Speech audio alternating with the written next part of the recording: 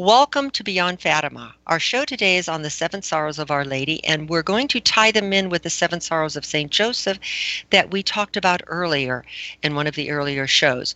But before I begin my show, I always ask everyone, please, to pray with me one Hail Mary. In the name of the Father, and of the Son, and Holy Spirit, amen. Hail Mary, full of grace, the Lord is with thee.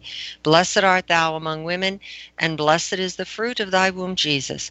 Holy Mary, Mother of God, pray for us sinners, now and at the hour of our death. Amen. In the name of the Father, and of the Son, and of the Holy Spirit. Amen. Glory to Jesus Christ. Glory forever. Um, this show deals with topics that came from the apparitions of Our Lady of Fatima in 1917. And what we do is we take some point of it and we throw more light on it in the light of the Church's teachings, topic, and then private revelations of the saints and how you can apply it to your everyday life. So today's topic is we're finishing up the seven sorrows of Our Lady, and we're tying them into the seven sorrows of St. Joseph today. One of the beautiful quotes that I've used in the past, and I want to open the show with it, is to see the world through Mary's eyes, to fill the world with her heart. This is the interior reality of the rosary. This is an unknown quote, but I think it really shows us the importance of the rosary and what it means when we pray it. Now, I have Barb Ermster with me, editor of Soul Magazine, writer, author. She's got a lot of beautiful accolades to her name, and I've had her on the show many times with me, and she's going to join me when we start talking about the seven sorrows and how to apply them to our daily meditations. Briefly, what I'm going to do is give you an origin on it so you understand where this beautiful devotion came from. It's always been a part of Catholic piety, but it wasn't until the 13th century that the devotion of meditating on the sorrows of Our Lady began to flourish. And we see in Florence, Italy, noble men left the city to seek solitude, to form a community dedicating their lives to prayer and penance. The seven holy men had a strong devotion to Our Lady. So we see on Good Friday in 1239, they're meditating on our Lord's Passion, Our Lady's sufferings. Our Lady appeared to them and revealed to them her wish for them to form an order devoted to practicing and promoting devotion to her sorrows. These men became the founders of the religious order of the Servants of Mary, or the Servites that we know today. All seven men are canonized. At Our Lady's request, the seven founders made the object of their order meditation on the pain suffered by Our Lady and the life, passion, and death of her Son, which Jesus did for us, promoting this devotion of meditating on the seven sorrows of Our Lady to all Catholics. So there's also a little rosary or chaplet for it on the seven sorrows of Our Lady. Now, the feast was instituted at a provincial synod in 1413 in response to the Protestant Hussites, who were the ones that put the gashes on the face of the Polish icon Our Lady of Czestochowa, credited to St. Luke for writing that icon, and we can see that scar there today if you look at pictures of it. Devotion was approved by Pope Pius VII in 1815, and our wonderful Pope St. Pius X placed the feast as September the 15th, the day after the exaltation of the Holy Cross, because these two feasts closely mirror each other, you know. Now, our Lord's revelation, he had a little say-so in this centuries later about the title Sorrowful and Immaculate Heart of Mary. In this century, in 1914, our Lord, in a vision to Bertha Petit, she's a Franciscan tertiary, placed the emphasis on the dolors of his mother's stainless heart. And these are the words of our Lord concerning this. My mother's heart has the right to sorrowful. I desire that it be set before her title of immaculate because she herself has won it. The Church has recognized what I myself did for my mother, her Immaculate Conception. Now it's necessary, and it is my wish that this title, which is by right my mother, should be understood and recognized. This title she earned by her identification with all my sufferings, by her sorrows, by her sacrifice, her immolation on Calvary, and indeed for the salvation of mankind. Now our Lord continued saying, the calamities which I foretold have come to pass. Therefore it is time, and it is my wish that the nation should turn to the sorrowful and immaculate heart of my mother. Let one and the same cry arise from everyone. Sorrowful and immaculate heart of Mary, pray for us. Let this prayer revealed by my love as a supreme recourse be approved in indulgence, not only partially and for a small part of my flock, for the whole universe, so that it may spread like a breath of healing, purification that shall appease my wrath. Now we got to remember what was going on around 1914. We're getting ready for Fatima, and it's interesting that our Lord should ask for this devotion to his mother's sorrowful heart. In 1915, the Pope granted an indulgence of 100 days for the recitation of this ejaculation. And finally, on July 2nd, 1940, Bertha heard our Lord say to her, "This is the last recourse which I will give before the end of time. The recourse to my mother under the title which I desire shall be hers throughout the whole world. It was in co-redemption my mother was above great. That is why I ask that the invocation of as I have inspired it should be approved and diffused through the whole church. It has already obtained grace. It will obtain much more. Until the hour comes by the consecration of the sorrowful and immaculate heart of my mother, the church shall be uplifted and the world renewed." This is coming out at a time when we know Our Lady's sorrowful heart we asked for the first Saturday of reparations back in the 1920s. So here our Lord is just confirming what he wants. At Fatima, Our Lady asked that her Immaculate Heart, that free gift of God's grace, should be especially honored. But we must realize it would not have been in accord with her humility had she exalted her own merits by proclaiming the glory of her sorrowful heart. Our Lord continued, "In the hour of triumph, it'll be made clearly manifest that I myself had inspired in those whom I freely chosen a devotion similar given to my own heart." These last words should really impress something to you, because he finished saying, "It is as a son that I have conceived this devotion for my mother. It is as God that I impose it." This is our Lord's words. Now, great interest was awakened in Portugal by the relationship between Our Lady at Fatima on June 13th, 1917, and the revelations made to Bertha. Sister Lucia said that Our Lady appeared on that day showing her heart surrounded by thorns on every side. The points of the thorns penetrated to the channels of her heart, and she was enveloped in a light, but the expression on her face was sorrowful. So immediately, Fatima and this draw the connection there. Tradition says Mary's heart was pierced 7 times with 7 swords of sorrow. This constitutes traditionally her 7 dolours. Yet Venerable Bishop Sheen said these 7 swords were indeed 7 thrusts of one double-edged sword. I like his analogy here, and we're going to use this throughout the rest of the show today. Bishop Sheen said the sword being Jesus Christ himself, the double-edged sword, one edge going into his sacred heart first, then the other edge going into her immaculate heart. In the Epistle of Hebrews, St. Paul says the word of God is a 2-edged sword. Venerable Sheen continued saying that an unsuffering Madonna to a suffering Christ would be a loveless Madonna. Mary could not wipe away the tears of her children unless she herself had been their fountain. She has rightly earned the title Mother of the Afflicted. St. Paul tells us we cannot be partakers of his glory unless we partake in his crucifixion. And of course, Mary, being the Mother of God, was no less exempt from this law of sacrifice. Now, in a previous show, Barb and I discussed the 7 sorrows and joys of St. Joseph, which is a beautiful devotion.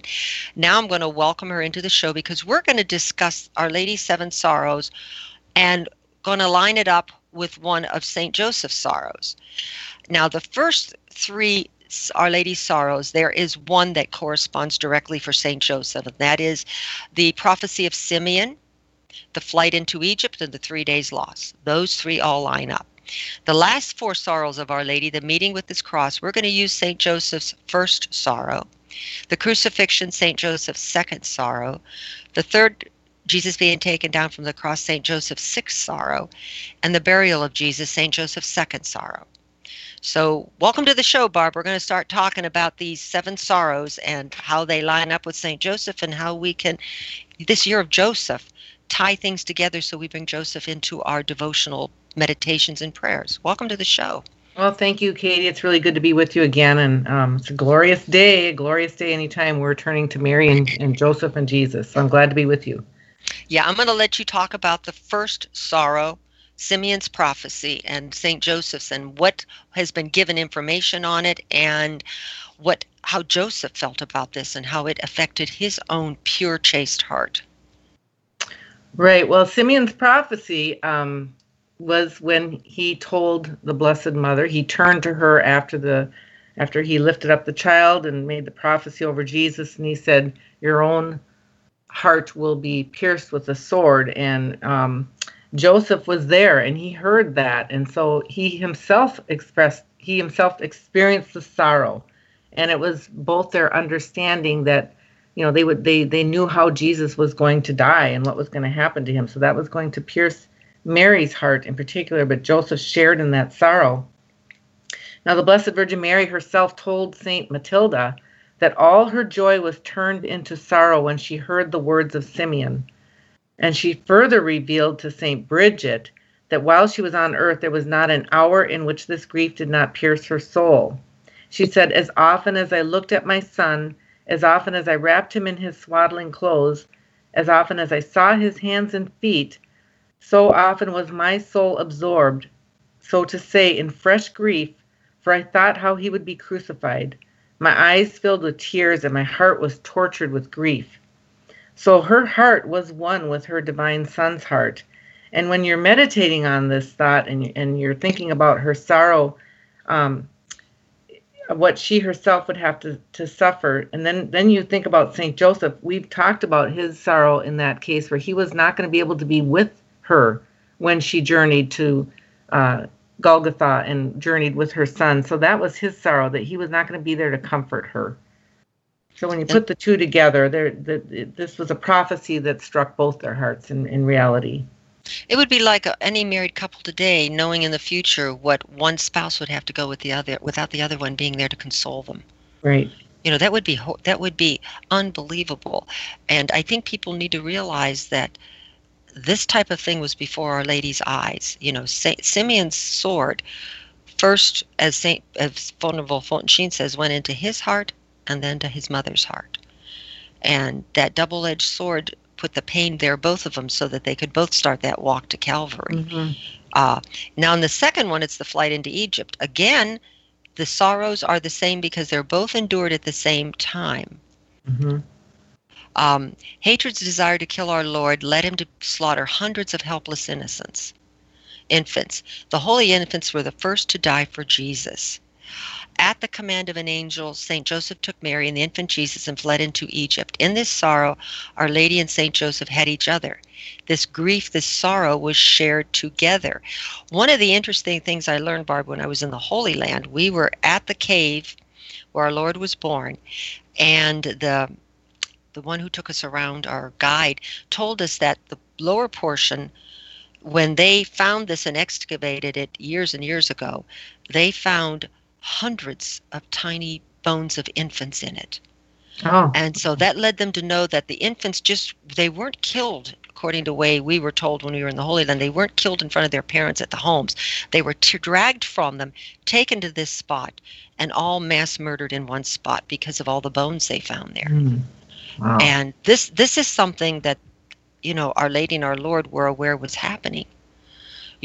So when you look at this sorrow that they bear together, we how often is it easy to say to ourselves, we can bear this, it's coming from God. This cross is coming from God. And this is understandable in the first sorrow. But when wicked men are his instruments, what do we feel? I don't know about you, but sometimes you feel abandoned. Well, and I certainly think a lot of people are feeling that way right now in this country, but it does feel like he abandons us. Yes, you're perplexed, and but like Joseph, he continued in faith. He had a journey to Egypt into an unknown land. We talked about that at that other show, that it would be like us having to go into a land of complete paganism and idolatry. So it was really difficult for them. Yeah, and our patience, our humility, our faith is tried, but yet we can turn to Our Lady, the Holy Family, and St. Joseph, because if they hadn't felt this tragedy, as you were saying, millions of people could say, God doesn't understand what I'm suffering when I'm being uprooted, because right now families are being uprooted in like in the third world countries. Yes. And what's going on. They can turn to her and to St. Joseph because they understand what this violent uprooting means. Mm-hmm. St. Alphonsus tells how Mary appeared to Blessed Colette. I think she's saint now, a Franciscan nun, and showed her the infant Jesus in a basin torn and bleeding. And she looked at her and said, "Thus it is that sinners continually treat my son by renewing his death and my sorrows. Pray for them that may be converted." This is key to the Fatima message, right? Mm-hmm. Oh, yes, we're always to be praying for conversion. And Mary herself said there's so many people that go to hell because they have no one to pray for them. And that really touches my heart, because I think of how many children are being and kids being raised in a society that is turning more and more godless, and they don't know God. They don't understand the depth of our great faith. They don't even understand how to worship God. And I just think of the plight of what can happen in their lives, and it can spin out of control, and they have no one to pray for them. And that really touches my heart, to pray for those who have no one to pray for them. Because I know, yeah. Now, I know on Tuesday evenings, the World Apostolate of Fatima has their prayer cell, which anybody can join. And last night, I thought Deacon Bob Ellis really hit the nail on. When he said we are all probably being attacked by discouragement, which comes from this sorrow, and to realize discouragement comes from the devil. So right. Anytime our lives are uprooted, anytime things don't feel right, anytime we're journeying through unknown, navigating unknown space and time, you can be a victim of discouragement. So we have to kick that out of our minds and in our hearts, and keep turning to the Lord. Yeah, and I want to tell people that, who will be listening to this show, please stop and think. If it's not good, it's not from God. God does not send you discouragement. Right. And he doesn't want you to feel down and out. So turn to this sorrow. I think that's the one thing I get out of this. I'm sure you do too. Mm-hmm. Turn to Our Lady in this second sorrow, to ask for help when you feel this way. Now the third sorrow again ties in with St. Joseph, the loss of 3 days in the temple. So Barb, I'll let you give us your thoughts on this one. When I'm praying the rosary, this particular meditation from the Joyful Mysteries always, in that case, it's supposed to be joyful, but I always meditate on what was the purpose of this, where, that they had to go and search for Jesus. I always think there must have been something more going on. But we've discussed this, and you talk about, first of all, St. Joseph and Mary experienced not only a physical loss, but a spiritual loss as well. So this sorrow they also shared together. And Venerable Fulton Sheen tells us in this 3-day loss was a prelude to the 3-day loss when the body of Jesus would be laid in the tomb, and also the 3 years loss during his public ministry. And so he tells us that this was a deliberate hiding. This was Our Lady's dark night of the soul. The spiritual darkness and desolation has always been a trial of God's mystics. Yes. And St. John of the Cross and St. Teresa of Avila both write about this dark night. They're a little bit difficult to understand. It's taken me years to kind of grow in my faith to understand what they write about, but I think we've all experienced a time that we could call a dark night. And so we can ponder this particular sorrow when they were searching for Christ. And there's such a beautiful way that he explains that this darkness is not the same as the darkness in the sinner. With the sinner, it is a night without love. But with the saints, as with Our Lady, it is love with no fight. So St. Teresa of Avila was assured by God that no one is deceived without wishing to be deceived. When our Lord withdraws from a soul he loves, he does not depart from the heart, but he hides himself from the soul. And this is so that the soul will seek him with greater diligence and love. And so to have God and then to lose him, this was a sword in Mary's heart. And for Joseph, the sorrow was, he was responsible for him. He had taken on the role that God the Father had given him, and he was responsible for this young man in his life. And it must have been difficult for them to take 3 days to find him. At the time, they didn't understand the significance of 3 days, but that must have been the sorrow that they experienced and the anxiety. I'm sure they experienced all that. And so Our Lady became, because of this sword, Our Lady became the refuge of sinners by knowing firsthand what it was to lose God and then find him again. And Jesus became the redeemer of sinners, even though he knew beforehand the deliberateness, the willfulness, the resoluteness of those who wound the ones they love. This is the effect of sin. And when we talk about the refuge of sinners, I also think about the Immaculate Heart of Mary, what she said to Sister Lucia during that second apparition, where she said, "Are you suffering a lot? Do not be concerned. I will never forsake you. My Immaculate Heart will be your refuge and will lead you to God." that was another comfort to Lucia. And so Our Lady understood this sense of loss and not having God with you, and this sense of fear. So she really has become a refuge of sinner because of this sorrow that she experienced. One interesting aspect of this, and I've read this in The Mystical City of God by Venerable Mary of Agreda. You can get this at the bluearmy.com bookstore. I highly recommend this. I can't begin to recommend this as enough. But in it was one of the questions the sister nun asked is, how is it possible for Jesus to get away from both of them? How did they not know this? And it's interesting. It's like that one priest we had speaking at conference for us from the De Montfort Fathers, when he said, put on your Jewish ears, you got to put on a Jewish hat to understand what the customs were at the time. What happened at that time is Jesus was of the age. He was 12 years old. So when they traveled to Jerusalem for this, when they came there for the Passover, the women traveled alone with the small children, and then the men traveled alone with boys that were 12 years older. So they came together, but that they're apart. They're not together. They traveled independent of each other. They didn't meet each other all the time and say, oh, let's camp together and have a good time. They were separate. So they get there. So on their way home, Jesus stays. What happens is Joseph's thinking, well, he's with his mother. That's who he's always with.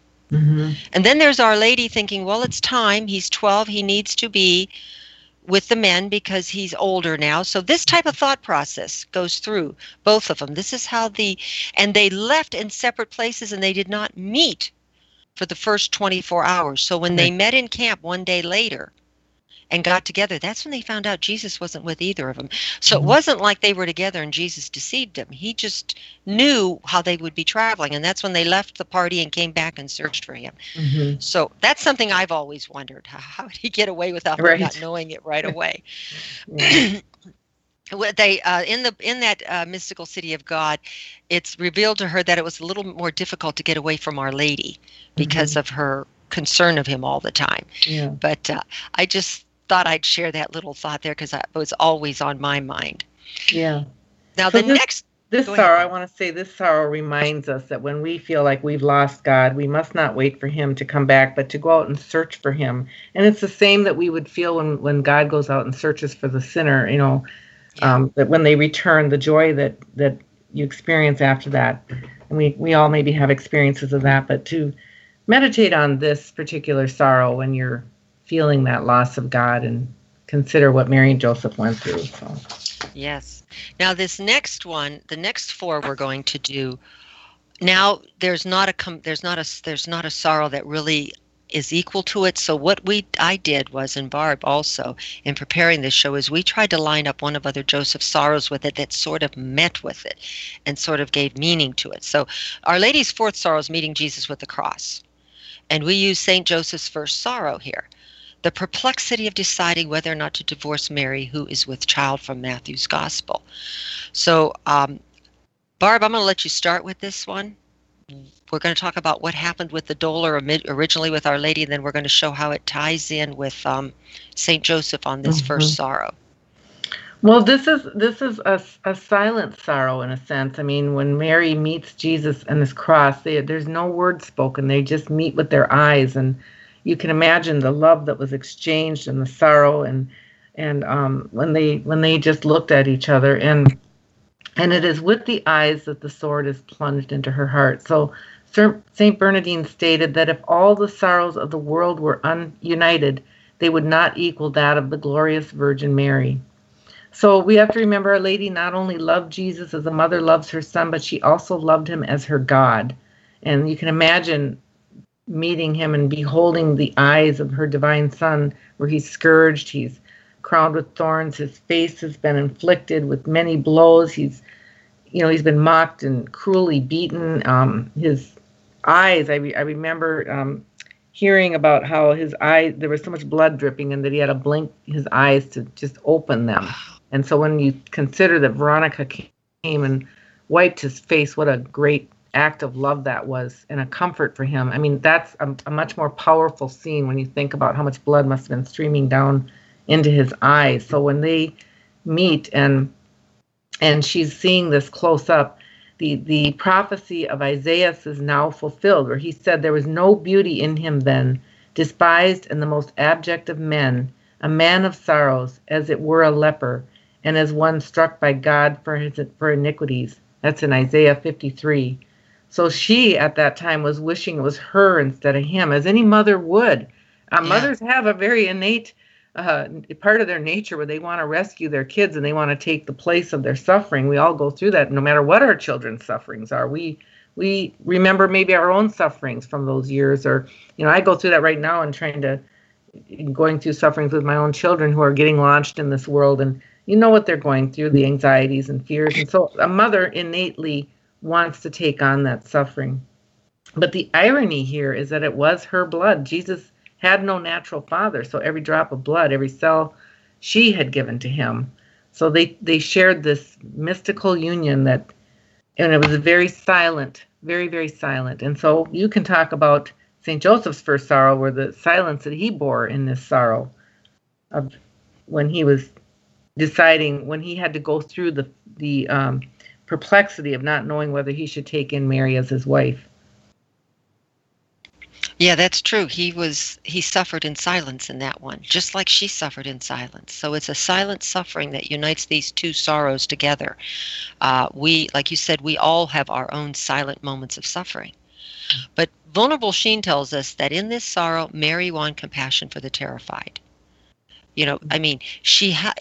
Think of the things we see, the horror we go through. She's won compassion for us, especially for those who will shrink from God for asking forgiveness of sins. Maybe they feel, wow, I've really done something wicked here. I don't know what I can do. Can turn to Mary. We know she knows what sin did to her son. And yet, what did she pray for? Those who hurt him, those who, caused these sufferings. She is a compassionate mother because she is our mother also.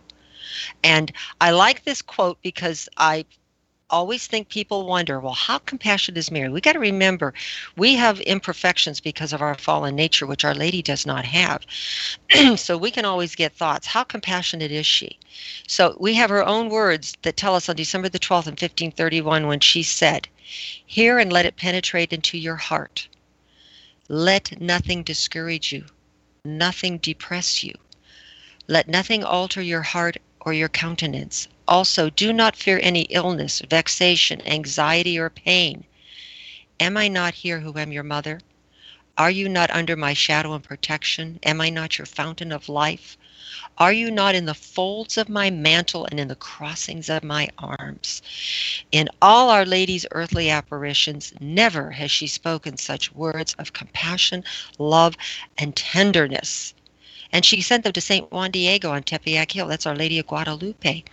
Pope St. John Paul II, when he was there venerating that tilma, which is an icon in Mexico City, exclaimed, "Oh America, how is it that the mother of our Lord should have visited you in such a manner?"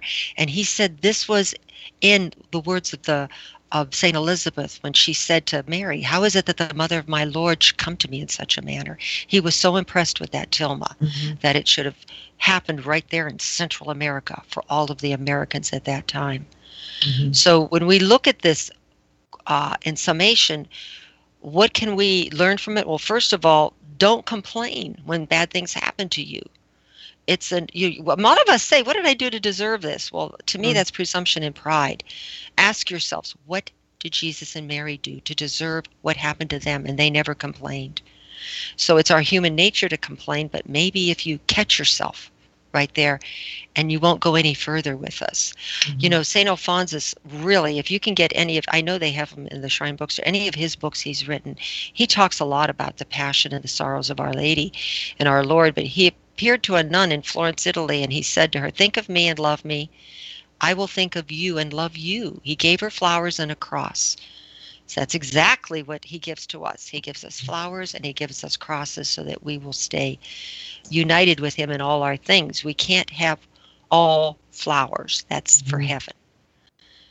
And oftentimes what happens within our sufferings is there's a sweetness that emerges when you start to, I don't know, they talk about that, the sacrifice of suffering, that there's a sweetness to it when you unite it with the cross of Christ. It starts to bring purpose into your life. But so that's another. And I see that in Sister Lucia's writings as she matured. You see that acceptance, you see that humanity of her. I always say in every show, if you're going to read any book on her, you want to read Pathways Under the Gaze of Mary from the Blue Army.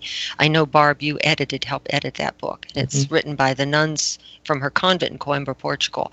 But that by far is one of the most profound books on the Fatima message and Sister Lucia and devotion to the Immaculate Heart of Mary. I cannot recommend that book enough to everyone out there.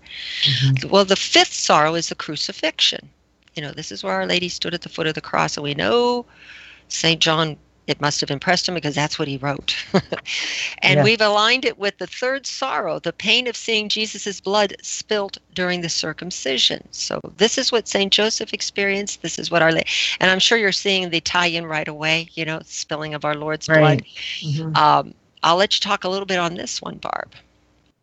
Well, I tell you, when Mary stood at the foot of the cross, that's where I often go when I am struggling with life or I'm just feeling the weight of it. I will go to the foot of the cross and stand with her, because that would feel like the most hopeless situation in all of eternity, that the Son of God himself was crucified and mocked and so rejected by his own people.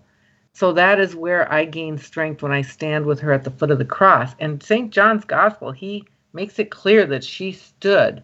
He says, at the foot of the cross of Jesus stood his mother Mary. He's the only apostle who presents at our Lord's crucifixion that that he was so amazed that Our Lady stood erect for 3 hours that he wrote it down.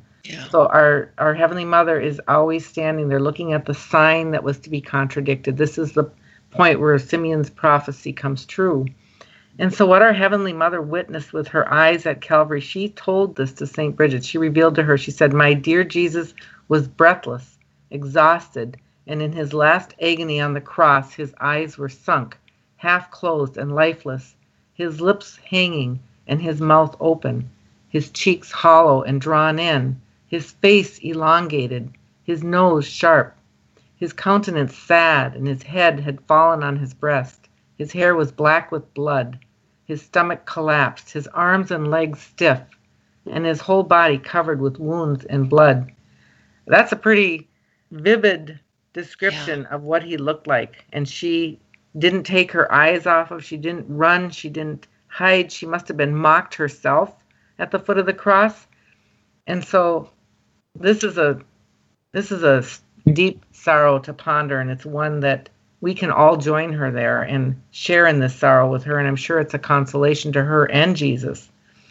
But with the season of Lent coming up, this is a good meditation to keep in your mind. Most people don't realize why was so little written about the crucifixion in the Gospels, especially St. John, who witnessed it. First of all, it was horrifying to him. He writes the least amount, but it was assumed that everybody knew what happened at crucifixions back then.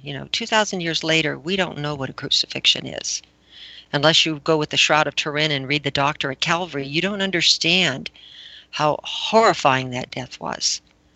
So, sometimes we need it. We need this eye-opener waking. We need to read what was in private revelations, the small t. We don't have to believe it, but it adds to our faith and what we're doing there. Our Lady finally told St. Bridget, I heard some say my son was a thief, others he was an impostor, and others that no one deserved death more than he did. Every word was a new sort of grief to my heart. She had to stand there and hear this about him. During this new season of Lent coming up, make it a renewed commitment to look into our Lord's sufferings a little more intensely, even if it's reading a Doctor on Calvary. At Calvary, so that you understand what he suffered, so you can have a great appreciation what your soul cost. Well, and Blessed Anne Catherine Emmerich's book, The Dolors of Jesus, is it that what the name of it is? The Glorious Passion. The Glorious Dolores Passion of our Lord Jesus Christ. That is an incredible book to read during Lent, to just ponder the way of the cross, and that's where you get a lot of intimate details. And I do believe that the Passion of the Christ, the movie, was was made. A lot of the scenes from that movie came from her visions. Yeah, he So almost used that book as his guideline. right. So And that's most people don't realize, I read in some other articles and stuff, that they had to begin, they had mass before they began filming every day because of the assaults they got from the devils and the demons so that they would not make this movie. right. I mean, it was not just Hollywood coming up with a big thing to see. It was telling us what our Lord endured. I know I cannot watch that. I usually watch it during Lent at some time or on Good Friday, and every time I do, I have to have a box of Kleenex with me. Yeah. I still like the to revert to Jesus of Nazareth, a nice, simple, clean way of watching the cross. Yeah. But reading the book, The Dolorous Passion of Jesus Christ by Blessed Anne Catherine Emmerich, that'll set your heart on fire and help you meditate even, because oftentimes, what was it? Maybe you can remember the quote. It was something that St. Teresa of Calcutta had said, that when she wants to know love, she looks at the cross. Is it something like that? Do you recognize? Yes, I don't quite remember the quote. Yeah. Yeah. And so that's meditating on the cross and every day trying to remember the wounds of Christ and the sorrows of Mary, it's supposed to, that's where we see love. We'll start to understand love better when we see that every day and meditate on that. So. Yeah, and there are many things to learn when you meditate on this sorrow. The divine and spiritual maternity of Our Lady, which is one of the blasphemies for the first Saturdays. The intense suffering that her son endured, and she endured for us. And one of the most important, the horror of sin and how much sin offends God. If you come away from this with a horror of sin, then you've got the message there. You know, when we truly know what sin is, we will do everything in our power to avoid it, like the saints did. Many saints died rather than sin. St. Maria Goretti of our own century, St. Philomena, St. Cecilia, St. Catherine of Alexandria, St. Agnes, St. Tarcisius died holding the Eucharist rather than sin. You know, all died because of this.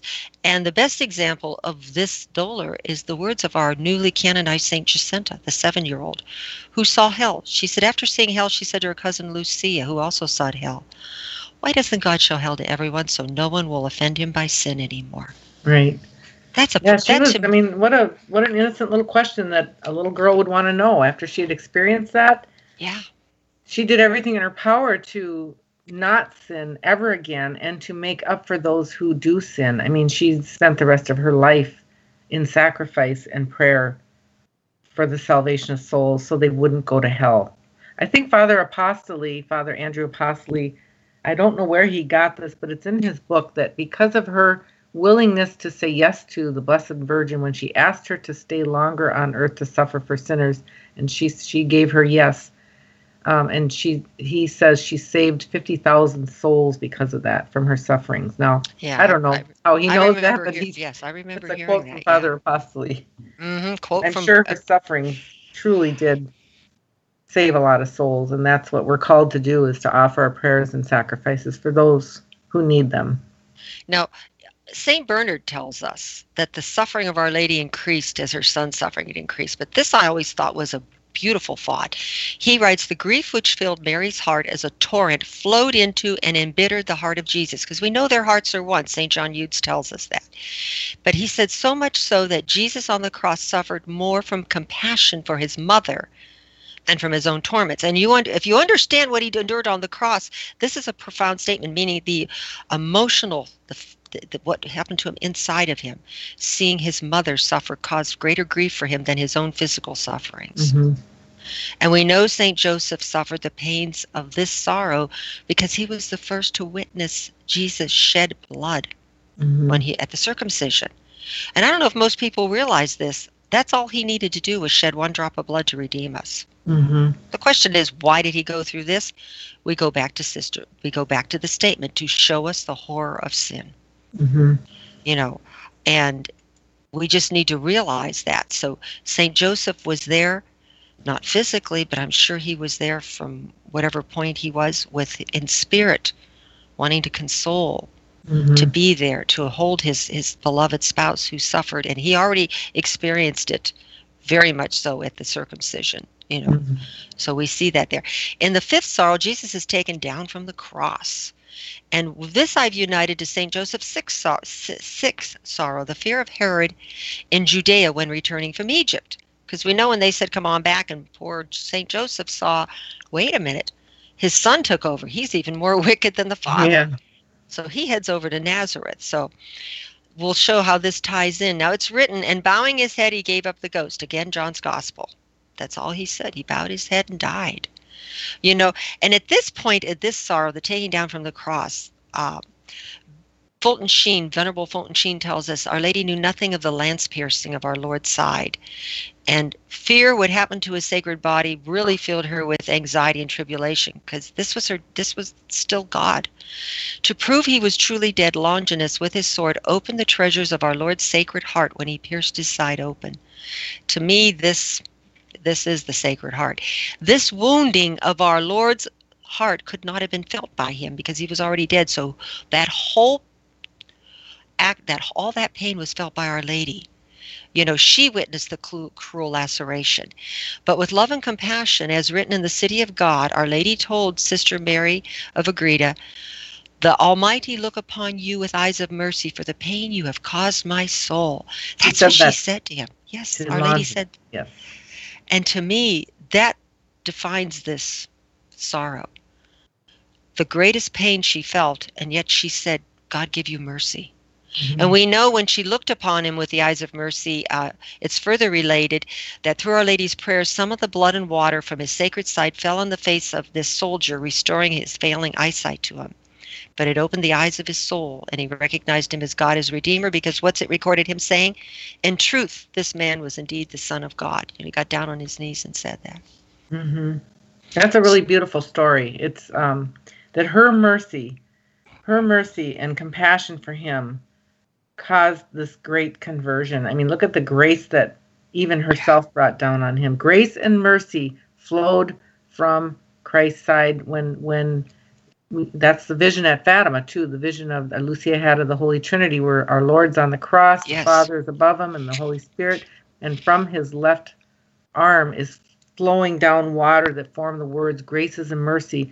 Here's Our Lady at the foot of the cross, giving the same grace and mercy flowing from her and causing conversion. I mean, he may have been one of the first converted after his death, you know, from his death, other than the good thief on the cross. But how many others converted when they saw that? Even, I mean, they talk about St. John, when the water and the blood flowed from his heart, that St. John talks about this in his gospel, and he says, I witness this. And there's a story, I think it was from the priest of St. Louis de Montfort. Yes. Where he said people would have understood that passage because at the time when they were sacrificing the lambs, and they had a big chute that would come down from the side of the temple, and you'd see the blood and the water coming down from the temple because of all the sacrifice of the Passover lambs. He was relating this blood and water flowing from the heart of Jesus to this is the Passover lamb that saves us. This is the final sacrifice. It's a really, there's so many tie-ins to, again, putting on your Hebrew eyes and ears and understanding what's going on in so many of these Bible passages. So getting back, understanding of it. Yeah. So getting back to this sorrow, we talked about she didn't know what to do. She didn't know what was going to happen to his body. And you know, already so much abuse had been heaped on him. And then this final sword is plunged in him. And what we get here is only in sadness can God give us consolation. Who did Our Lady turn to? You know, God. Right. She looked to him for this horrible thing that had happened to him. And in the sixth sorrow, we see St. Joseph experiencing this sorrow, fear of Herod, fear of what's going to happen if they went back to where they came from. Mm-hmm. And this is the fear Our Lady worried about. What were they going to do to her son's body next, even though he was dead? Right. So this is how I tied these two together, that fear of the uncertainty of what's going to happen, the fear of the sorrow. So as head of the Holy Family, we can go to him and go to the Holy Family to help us when we have these kinds of fears. Now, in the sixth sorrow, it's the burial of Jesus, and we use St. Joseph's second sorrow, the anxiety of seeing Jesus born in abject poverty in Bethlehem. I'll let you talk a little on this one, Barb. I'm sure you got some nice things to share with us. Well, Our Lady would not have had the means to bury him. And of course, it was just before the Passover, so they had to hurry. Was it the Sabbath, right on the eve of the Passover, the Sabbath? That they had to hurry and do something with his body, because at a certain point they couldn't work anymore. And so by divine providence, and Our Lady wouldn't have known this, but she's in such pain and anxiety, and by divine providence, Joseph and Nicodemus were the answer to her prayers. So she's sitting there holding the disfigured and wounded body of her son, and St. Bonaventure writes, "Oh, how many swords pierced the poor mother's soul when she received the body of her son from the cross. The sorrow of her heart was again renewed, that there she is holding him and looking down upon him almost with supreme worship and reverence, where she's shedding her own tears of blood over him, and all present were adoring the sacred body of Jesus. And she now indeed was the mother of sorrows. And anybody passing by there could see her great sorrow. So the body was then anointed and laid in the new tomb and sealed, and Our Lady, once again, she's lost her son. She's not with him. First time she's not with the consolation of his body. He's now gone. And this is the silence that the church experiences on Good Friday and even on Holy Saturday, when the Blessed Sacrament has been removed the night before. That's always a beautiful night for me, on Holy Thursday night, when they strip the altar and you're left there. Oftentimes the church will stay open until midnight, where you can sit before the tabernacle and pray, because by the next morning, Jesus is gone. The tabernacle's not there. The Holy Eucharist is gone. And that's the day that we ponder this horrible thing that happened. And so this was a sorrow and grief that Our Lady endured, that she had to bear, that her son was gone. The body was gone. He was in the grave. And it's a great time of standing again in that firm belief in God's plan, no matter what. And we see that St. Joseph endured this seventh sorrow because he had to, he was buried in a tomb that wasn't his. Our Lady didn't know where he was going to be buried. She had, as you talked about, but St. Joseph had that same anxiety. I'm the head of the family, and I can't even find a proper place for Son of God to be born. Yeah. In anxiety, he was in a cave, and it was a cave. Let me tell you, I saw it. It was abject poverty, just like he was born into abject poverty, and he died in abject poverty. Right. What Saint Francis of Assisi tells us, he calls it holy poverty. To embrace this holy poverty. So there's a lot of things going on in this sorrow, but one of the things Fulton Sheen talks of is that the seven sorrows of Our Lady, and we can add the seven sorrows of Saint Joseph to it, even though they were intense pain for them, they're but pinpricks to us, because the sword was blunted, as Venerable Fulton Sheen's. The sword was blunted, and we no longer endure the intense pain of those sorrows, because they took it on themselves for us. So wherever graces are promised, there are a lot of graces promised for devotion to this. And St. Alphonsus said it was revealed to him that, to St. Elizabeth, that the request of Our Lady, our Lord promised 4 principal graces to those who promote her sorrows. And they are those who, before death, invoke the Divine Mother in the name of her sorrows, will obtain true repentance for their sins. That he will protect all those who have this devotion in their tribulations, and will protect them at the hour of death. He will impress upon their minds the remembrance of his passion. And finally, he will place such devout servants in Mary's hands to do with them as she wishes, and to obtain from the graces she desires. One of the ways we can do the 7 sorrows is to pray 7 Hail Marys every day. Well, thinking of each sorrow as we go through it. I don't know, did you do? I do that every day when I heard of that. One of the ways to because if you're thinking, I don't have time to sit and go through these long meditations, well, Our Lady has asked just for 7 Hail Marys to be prayed. And that'll honor those for her. St. Agnes revealed to St. Bridget of Sweden the 7 graces we get from doing this 7 Hail Marys. Our Lady said she will grant peace to their families. They will be enlightened about divine mysteries. She will console them in their pains and accompany them in their work. She will give them as much as they ask for, as long as it does not oppose the adorable will of their Son or the sanctification of their souls. I will defend them in their spiritual battles from the infernal enemy, and I will protect them at every instance of their lives. I like that, because we're all being assaulted today. Right. I will visibly help them at the moment of their death. They shall see the face of their mother.